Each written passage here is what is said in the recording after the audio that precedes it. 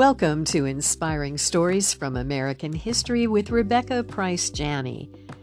Today's story is part 2 of the 1970 Asbury College revival.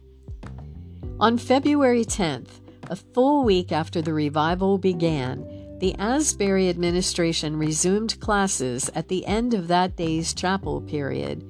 They would, however, keep Hughes open for prayer, and nightly meetings would be held there. God's campus sit-in had lasted 185 hours, and its effects spread far beyond Wilmore to other campuses, as far as California, and even to other countries. This happened wherever Asbury students testified to the remarkable revival during the following months. Here are some of their stories.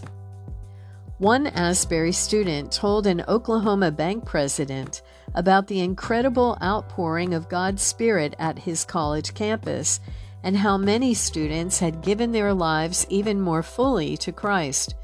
The executive admitted he had been a nominal Christian for years, but now he felt a powerful need for God to move in his life as well. Then they knelt in the office as the bank president gave his life completely to the Lord. Afterwards, he called his staff together for a prayer meeting, and the Asburian once again told the story of his school's revival. Many Asbury students formed witness teams that traveled throughout America telling people what had happened at their school. One day, they stopped at a gas station run by a recently married couple.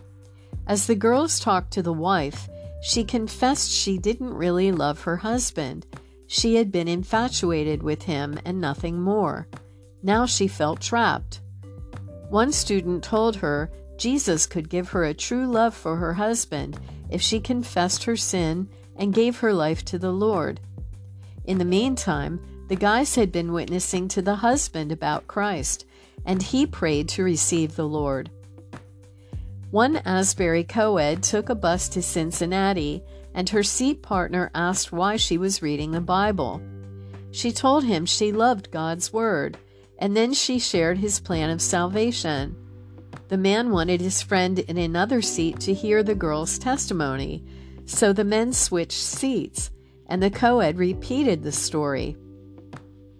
At that point, an elderly man sitting in front of her asked if she would speak up because he hadn't been able to understand every word.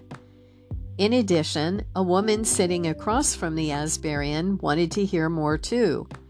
The co-ed rose, went to the front of the bus, and gave her testimony to everyone. When the vehicle arrived in Cincinnati, the driver turned around and asked her, "Do you have anything more to say?"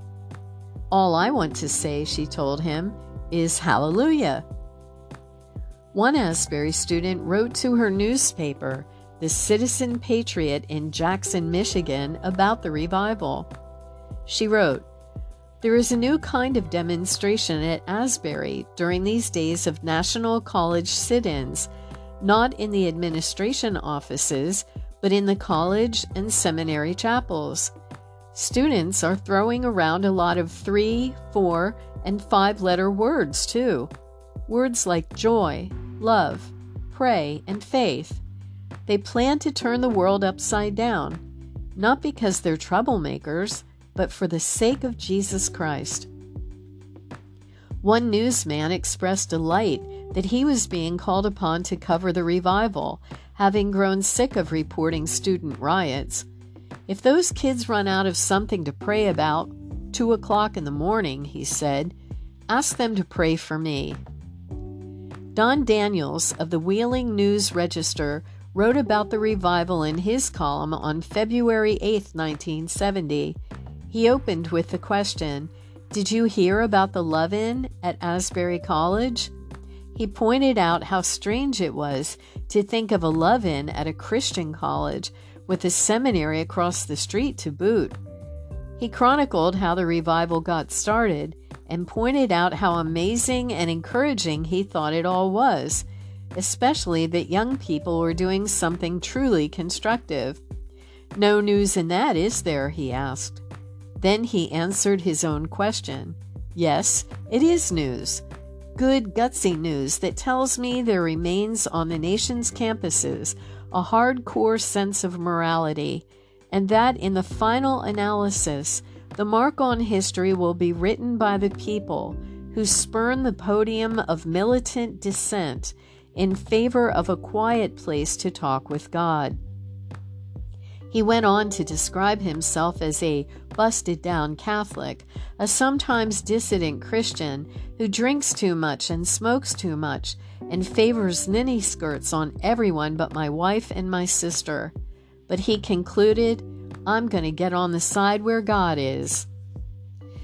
Thank you for joining me for Inspiring Stories from American History. I'm Rebecca Price Janney.